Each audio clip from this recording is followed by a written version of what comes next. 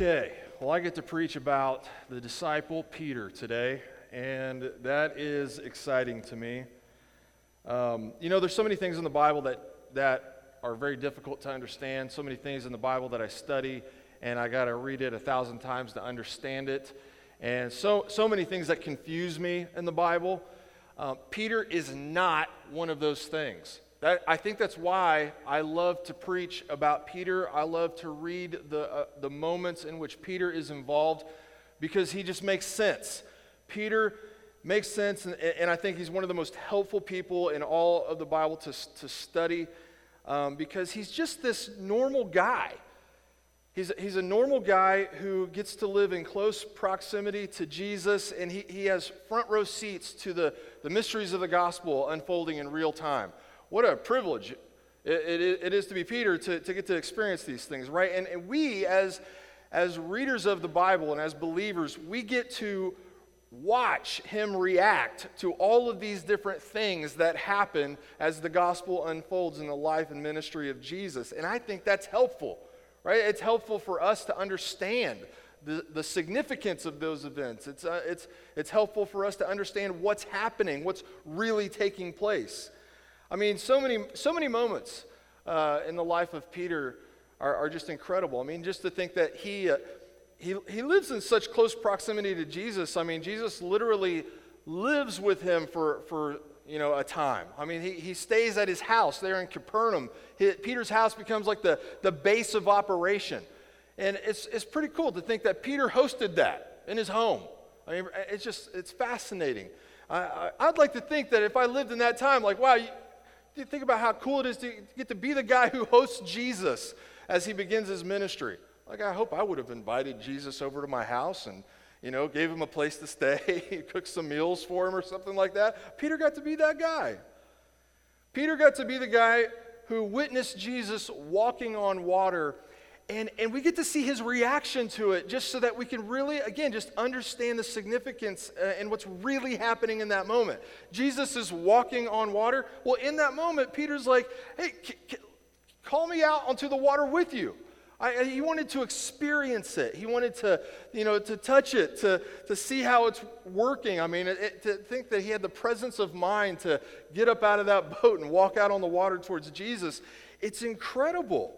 I mean, he gets to have these experiences, and we get to, again, watch his reaction to really appreciate everything that's happening in that moment. Peter is the guy who rebuked Jesus. And again, that just makes sense. Does it make sense to rebuke the Son of God? No, but when you consider the information that Peter had in that moment, Jesus is prophesying about his death and resurrection. It makes sense that Peter's going to speak up and say, no, that's not going to happen. There's no way. He's going to speak against that. In the moment, with the information he had, that makes sense. Peter was also the guy who got to witness, or one of the guys that got to witness the Mount of Transfiguration. What a monumental moment. Jesus is standing there with Moses and Elijah. They're having a conversation, and Peter gets to witness these things, and he interacts in a way that just makes sense. He says something kind of confusing, right? Hey, how about I make us some tents?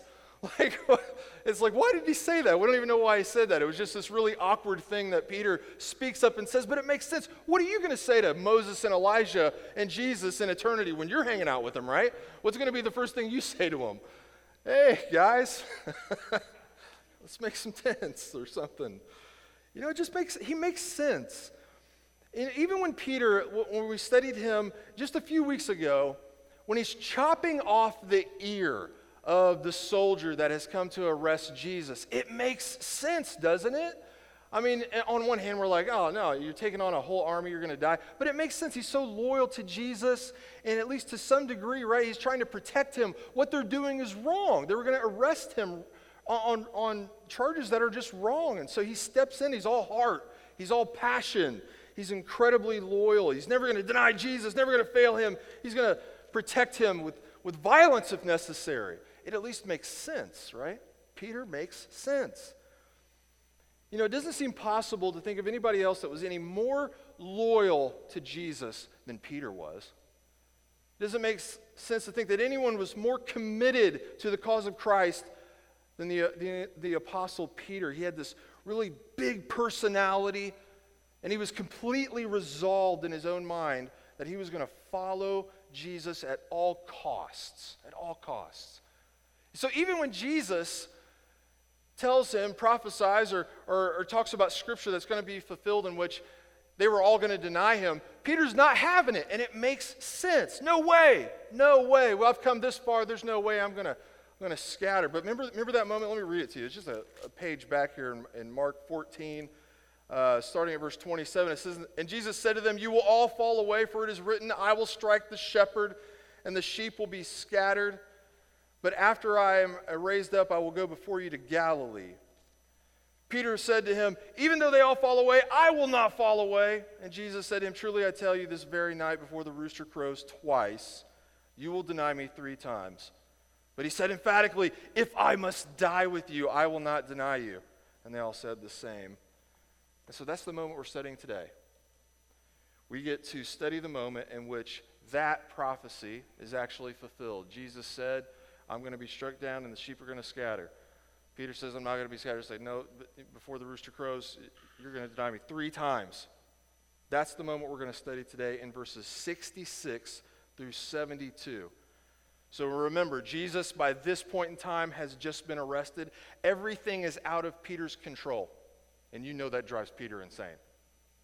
Right now, nothing is going the way that Peter wants it to. Right now, for Peter, everything that he thought was true seems wrong. And so while Jesus was on trial, which is what we studied last time we were in Mark, while Jesus is on trial before the Sanhedrin, the most powerful Jewish council in all of Israel, being falsely accused, being mocked, being beaten, while those things are taking place, Peter is also on trial.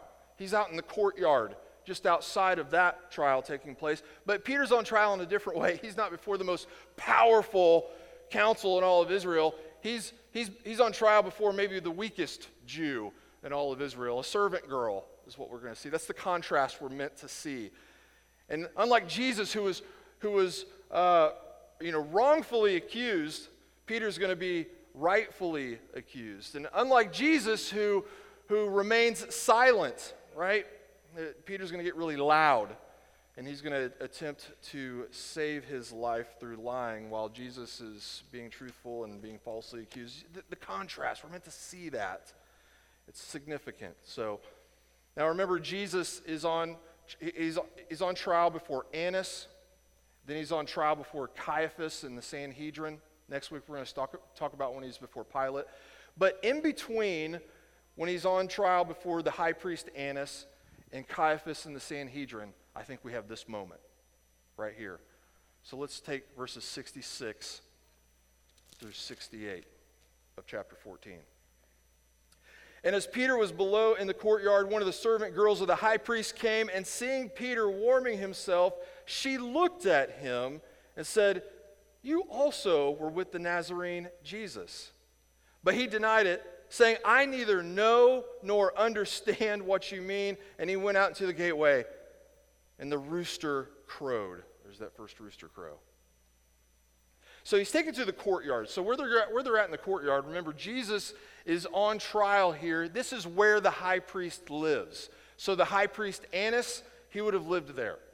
The high priest Caiaphas, we talked about why there was 2 high priests last time. I'm not going to rehash that. He would have also lived there. Their entire families would have lived right there.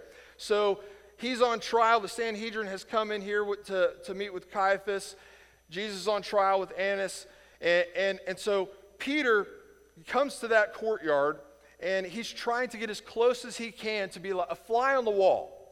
Peter's trying to be invisible right now, just trying to eavesdrop, trying to stay in the know. Remember, he ran off when they arrested Jesus, but now he's doubled back, and he's come here, and he's just trying to be a fly on the wall. And we remember that John's gospel gives us a few details that are a little helpful here. How did he get into that courtyard?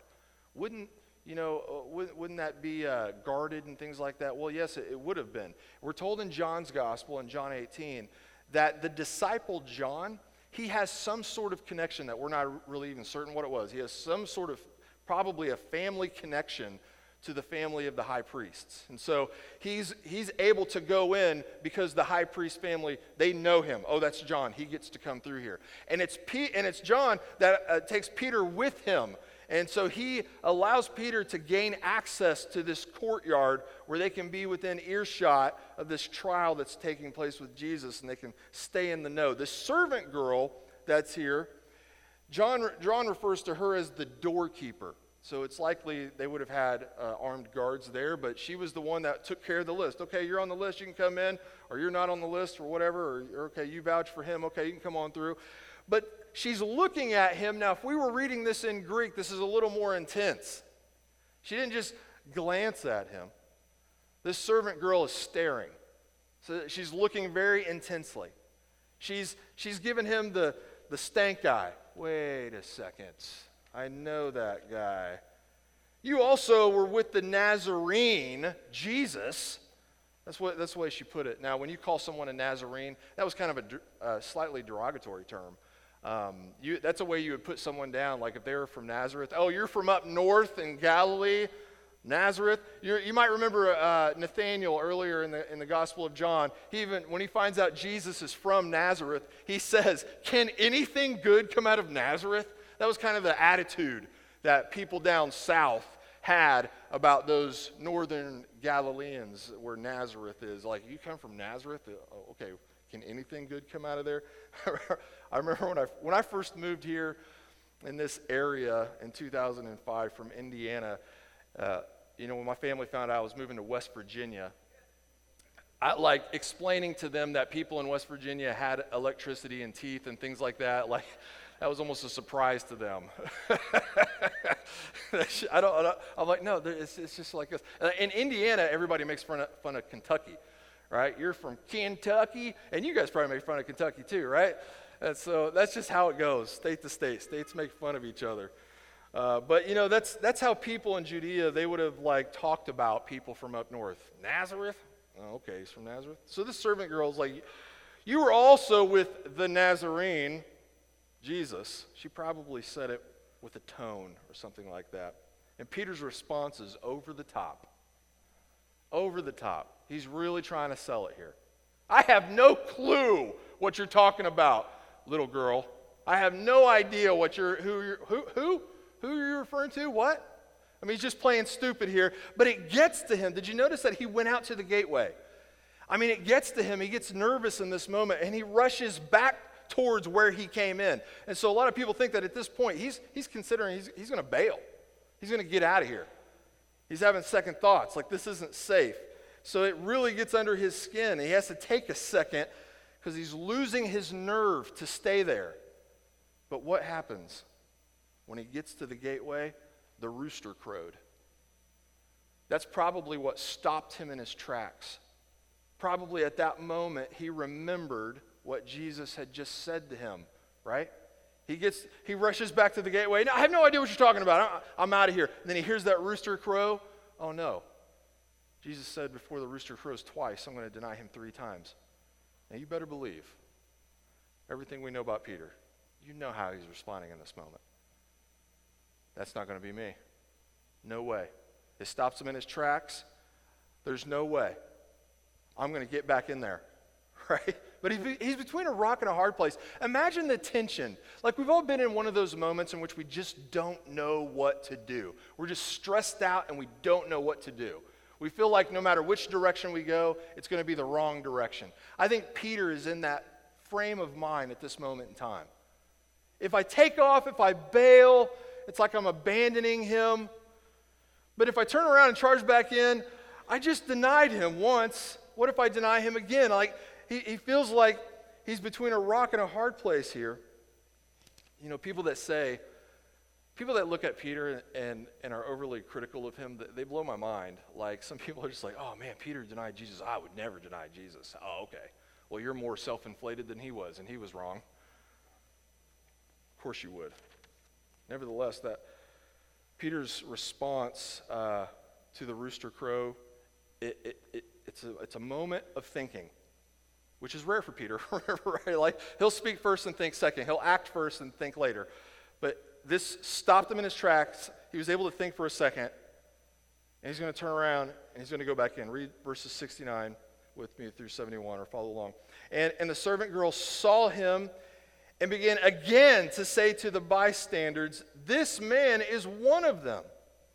But again, he denied it. And after a little while, the bystanders again said to Peter, "Certainly you are one of them, for you are Galilean." But he began to invoke a curse on himself and to swear, "I do not know this man of whom you speak." So this servant girl, she won't let it go. Who is this girl? This little servant girl who's so persistent. Peter had to deny it again. This girl just won't give it a rest. Get out of here. Scram. She won't let it go. She's starting some commotion. She's going around to people that are standing around, the bystanders. No, seriously, this guy was with the Nazarene. This guy's a Galilean. Even the bystanders are starting to pick up on the fact that he's Galilean. Well, how would they know he was Galilean? Matthew's the one who gives us that detail. He says that it was his accent that betrayed him. Right? They could tell by the way he talks, and Peter just never shuts up. He's always talking. You know, if you're going to identify anybody's accent, it's going to be Peter's, because he's always got something to say. He's running his mouth. He's arguing with this little servant girl, and they're picking up on the fact that he's a Galilean because he's got that hillbilly accent that people from Galilee would have had. That's, again, how they would have viewed that. And we can have, the same experience here. We don't think about accents then, but man, we got a lot of accents right now. You know when somebody's from deep in West Virginia, it comes out pretty obvious, right? Or Kentucky. I mean, I got a lot of family in Kentucky. When I'm going there, I'm like, am I in a different country right now? Like the accents are so strong. Well, that they could tell where you're from just based on how you said words, and that was the situation in that moment. His accent betrayed him. Wait, he's saying he wasn't with Jesus? Well, listen to the way he talks. He talks just like a Nazarene. He talks like he's from Galilee. Now, it's John that gives us another detail. Now, again, if you want a homework test, you just need to go read John 18, and it's very helpful looking at the parallels there. That remember when Peter struck that soldier and chopped his ear off, Jesus healed the man and everything? Well, you better believe they're still talking about that moment. As a matter of fact, a relative of that guy, and the guy's name is told to us in John's account, it's Malchus. He has a relative that witnessed it, and he's there, also warming himself by the fire. And he's like, "Did I not see you in the garden with him? Like, I was there, buddy. You chopped off my cousin's ear trying to kill him. Yeah, I think I remember you in your stupid face." Right? I mean, I can't forget it now. Tried to kill my cousin. So now Peter's getting desperate. He's just too easy to identify. He's easy to identify because of his big personality, his big actions. He's always reacting, right? And again, that's what makes it so helpful to understand Peter and to read about Peter. Those reactions help us understand, but he's got this big personality. You could spot Peter a mile away. What was he thinking? Trying to think that he could just blend in. Well, he's loyal, he's committed, he wants to do something. But he's so desperate to get out of this moment. He's so desperate to not be accused and caught in this moment that it says he began to invoke a curse on himself and to swear. Now, okay, the ESV, I like to study different translations of the Bible, and I love to study the Greek and the Hebrew and things like that. And when things don't line up there, when you're reading different translations, that the translators are having a hard time. Well, in this particular translation, the ESV, it says he began to invoke a curse on himself and to swear. Now, if you're reading the King James Version, it just says that he's cursing and swearing. Now, the King James gets it right in that account, because if you go back to the Greek, it's just a little more vague. He's cursing and he's swearing. Well, what does that mean? He's cursing and he's swearing. Well, here's what it doesn't mean. It doesn't mean that he's using profanity. I mean, Peter may have been using profanity in that moment, but that's not what those words mean. I wouldn't doubt it at all. Peter was using profanity, whatever that was in that culture and time and language. But that's not what that is telling us. He is cursing and he is swearing. Here's what that means. He's swearing an oath before God. He's saying something along the lines of, I swear to God, I do not know who this Jesus guy is. I am swearing an oath before God. I have no clue who that dude is. He's saying something to that when he's swearing, but he's also cursing. Now, here's where scholars like to debate. What is he saying when he's cursing, and who is he cursing? Well, remember, our ESV here, if that's what you have in your hands, is implying that he was cursing himself, saying something like, may God strike me dead right now if I'm lying to you. Like he's cursing himself, trying to be over the top to convince them he has nothing to do with Jesus. That may actually be what he was doing. So that's option number one. Option number two, and again, the Greek leaves it open for this, he could have been cursing them, challenging them, saying something like, how dare you? May God strike you down for even saying that about me. I can't believe this. You're going to go straight to hell, little girl. He could have been saying something like that, cursing them. And you know, when I think about that possibility, because the Greek leaves it open for that, I think that fits Peter's personality perfectly. He's so aggressive all of the time. This is the guy who rebuked Jesus. This is the guy who attacked the soldiers. You think he's going to have a problem cursing some little servant girl and her bystander friends? Get out of here. You're going to go straight to hell talking to me like that. He probably said something along those lines. He's overly defensive. Now, you know, and I know, this is how the world works, right? When somebody is lying and they're busted and they get extra defensive and they get really loud and they get over the top, they're scared. People who are angry and have temper problems all the time, it's a fear problem, right? They're scared. They're running scared. And so the rage starts to come out, especially with us guys, right? When we get scared, we get loud. And tempers flare, the defensiveness gets over the top, right? I think that's really what's happening right here. He's so afraid because the accusations they're making against him are true, and he's lying, and he's busted, and he's afraid. And so his temper is getting out of control, and he's yelling back and forth with them. Don't miss the contrast that we're supposed to see here with Jesus, too. Remember, we studied his trial. And remember when Jesus was on trial before Caiaphas and the Sanhedrin, they're falsely accusing him. They're coming up with all sorts of false accusations. And what's Jesus doing? He's completely silent. He's not even going to dignify their lives with a response. He's silent, and that even fulfills prophecy. And then we see Peter, his little mini trial. They're rightly accusing him, and what is he doing? Is he staying silent? No! He's getting overly defensive and loud and angry. He's calling down curses upon maybe himself, maybe them, swearing oaths before God. Right? Let's look at verse 72. And immediately the rooster crowed a second time. And Peter remembered how Jesus has said to him, before the rooster crows twice, you will deny me 3 times. And he broke down and wept. Okay, I want you to see one more detail that's not in the Gospel of Mark, and it's so important if we want to really wrap our minds around the intensity of this moment and just why Peter broke down and bitterly wept.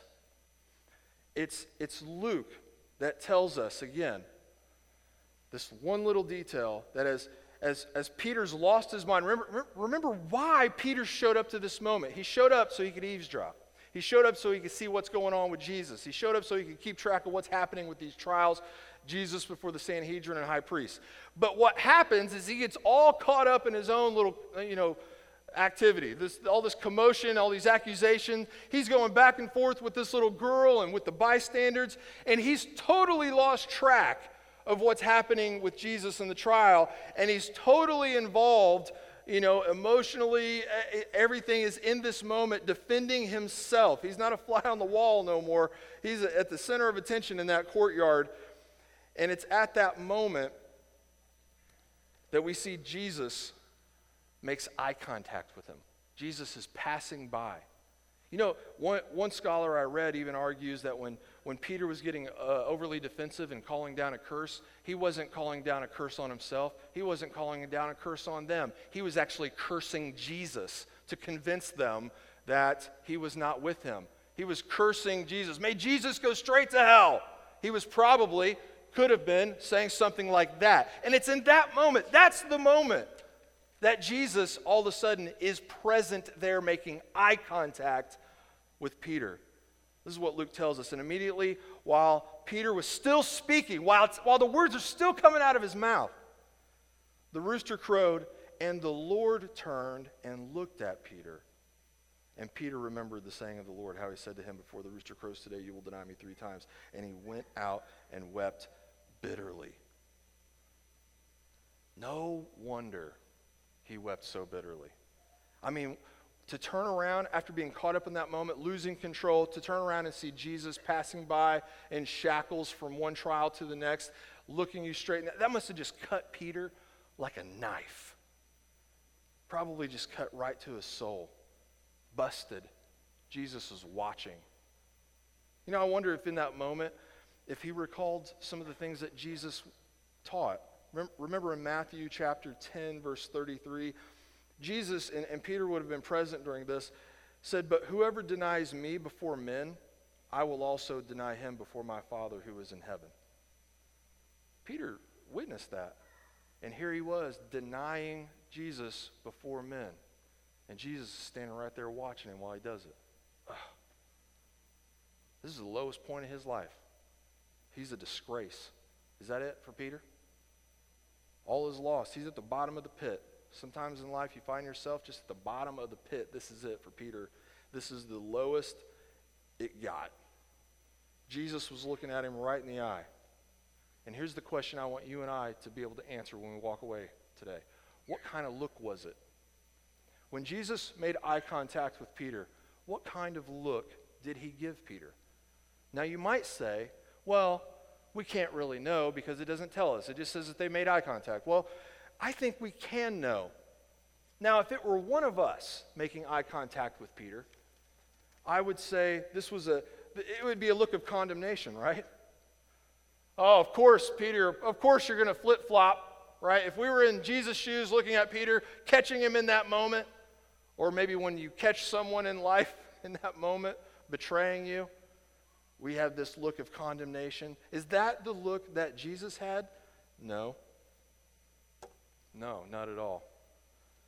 You know, Christians take the look of condemnation at people all the time. And again, many of the same Christians that say, oh, I would never deny Jesus like that. Or if the time comes, I won't deny him. And then they go live their life 1,000 times more unfaithful than Peter ever did. But the only look of condemnation in this moment is the servant girl. She had that look. She was staring at Peter. She had the look of condemnation. She's getting all the bystanders to condemn him along with her. But Jesus isn't giving him a look of condemnation. Jesus is giving him the look that a shepherd gives to a sheep when he finds them, a lost sheep, and more specifically. You know, when you find yourself in the pit, and if you haven't been there before, you will be there. When you find yourself in that pit of despair and shame and you sense the presence of Jesus, people tend to do one of two things. They either, run further, they either dig deeper, go away. They're so full of shame and despair they want to get even further from Jesus, but when they sense or remember something about their faith, they get overwhelmed and it drives them away. And then there's other people who understand the gospel, and when you sense the presence of Jesus in your life when you're in the pit, he's not there to condemn you. The gospel tells us that he's there to save you. He's not there to shame you. He died for your sin and shame. He's in the pit with you to bring you back to the fold. That's exactly what he was doing to Peter while he was being condemned to death. While Jesus was on his way to die, he took the time to shepherd Peter. Peter remembered, oh man, he said, I'm going to deny him 3 times, and here I did it, and here he's looking right at me. But did Peter remember the rest of the sentence? Did Peter remember what else Jesus told him? We read it at the beginning of the sermon. Jesus said, but after I am raised up, I will go before you to Galilee. Jesus' plan for Peter was to redeem him all along. He told him he was going to scatter. He told him he was going to deny him like everybody else. You're all going to run. But he was already making provisions to redeem them. I'll go before you to Galilee, and I'll see you there. You're going to sin. You're going to make mistakes. You're going to mess up. You're going to end up a place you never thought was possible. You're going to end up so low, you would have never imagined you could be that low. But I'm going to go before you to Galilee because I'm going to redeem you. What an amazing truth to remember, right? When you're in the pit, when you end up in a place that you never thought you'd get to, when you end up so low that you just didn't expect to be at that point at any point in your life, but even a few years before, you could have never imagined to be where you're at right now. Well, consider Peter. Consider where he ended up, and consider how Jesus had a plan to redeem him all along, because Jesus loves us just like he loves Peter. And the resurrected Jesus did, in fact, go before them to Galilee and redeem Peter. We're told about it in the Gospel of John. If you go to the very last chapter of John chapter 21, we are told about this moment. We get to see the redemption of Peter, this moment in which the resurrected Jesus went before them to Galilee. They're out fishing on a boat. Jesus is there. He cooks them breakfast. I bet you it was good. And he redeems Peter. He has this special moment with Peter. I want to read it to you. Notice how many times that he redeems Peter, considering how many times Peter denied Jesus. Let me read to you in verse 15. When they had finished breakfast, Jesus said to Simon Peter, "Simon, son of John, do you love me more than these?" He said to him, "Yes, Lord, you know that I love you." He said to him, "Feed my lambs." He said to him a second time, "Simon, son of John, do you love me?" He said to him, "Yes, Lord, you know that I love you." He said to him, "Tend my sheep." He said to him a third time, "Simon, son of John, do you love me?" Peter was grieved because he said to him a third time, "Do you love me?" And he said to him, "Lord, you know everything. You know that I love you." Jesus said to him, "Feed my sheep.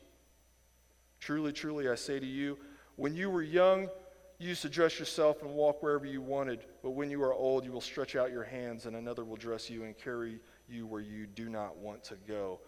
This he said to show by what kind of death he was to glorify God.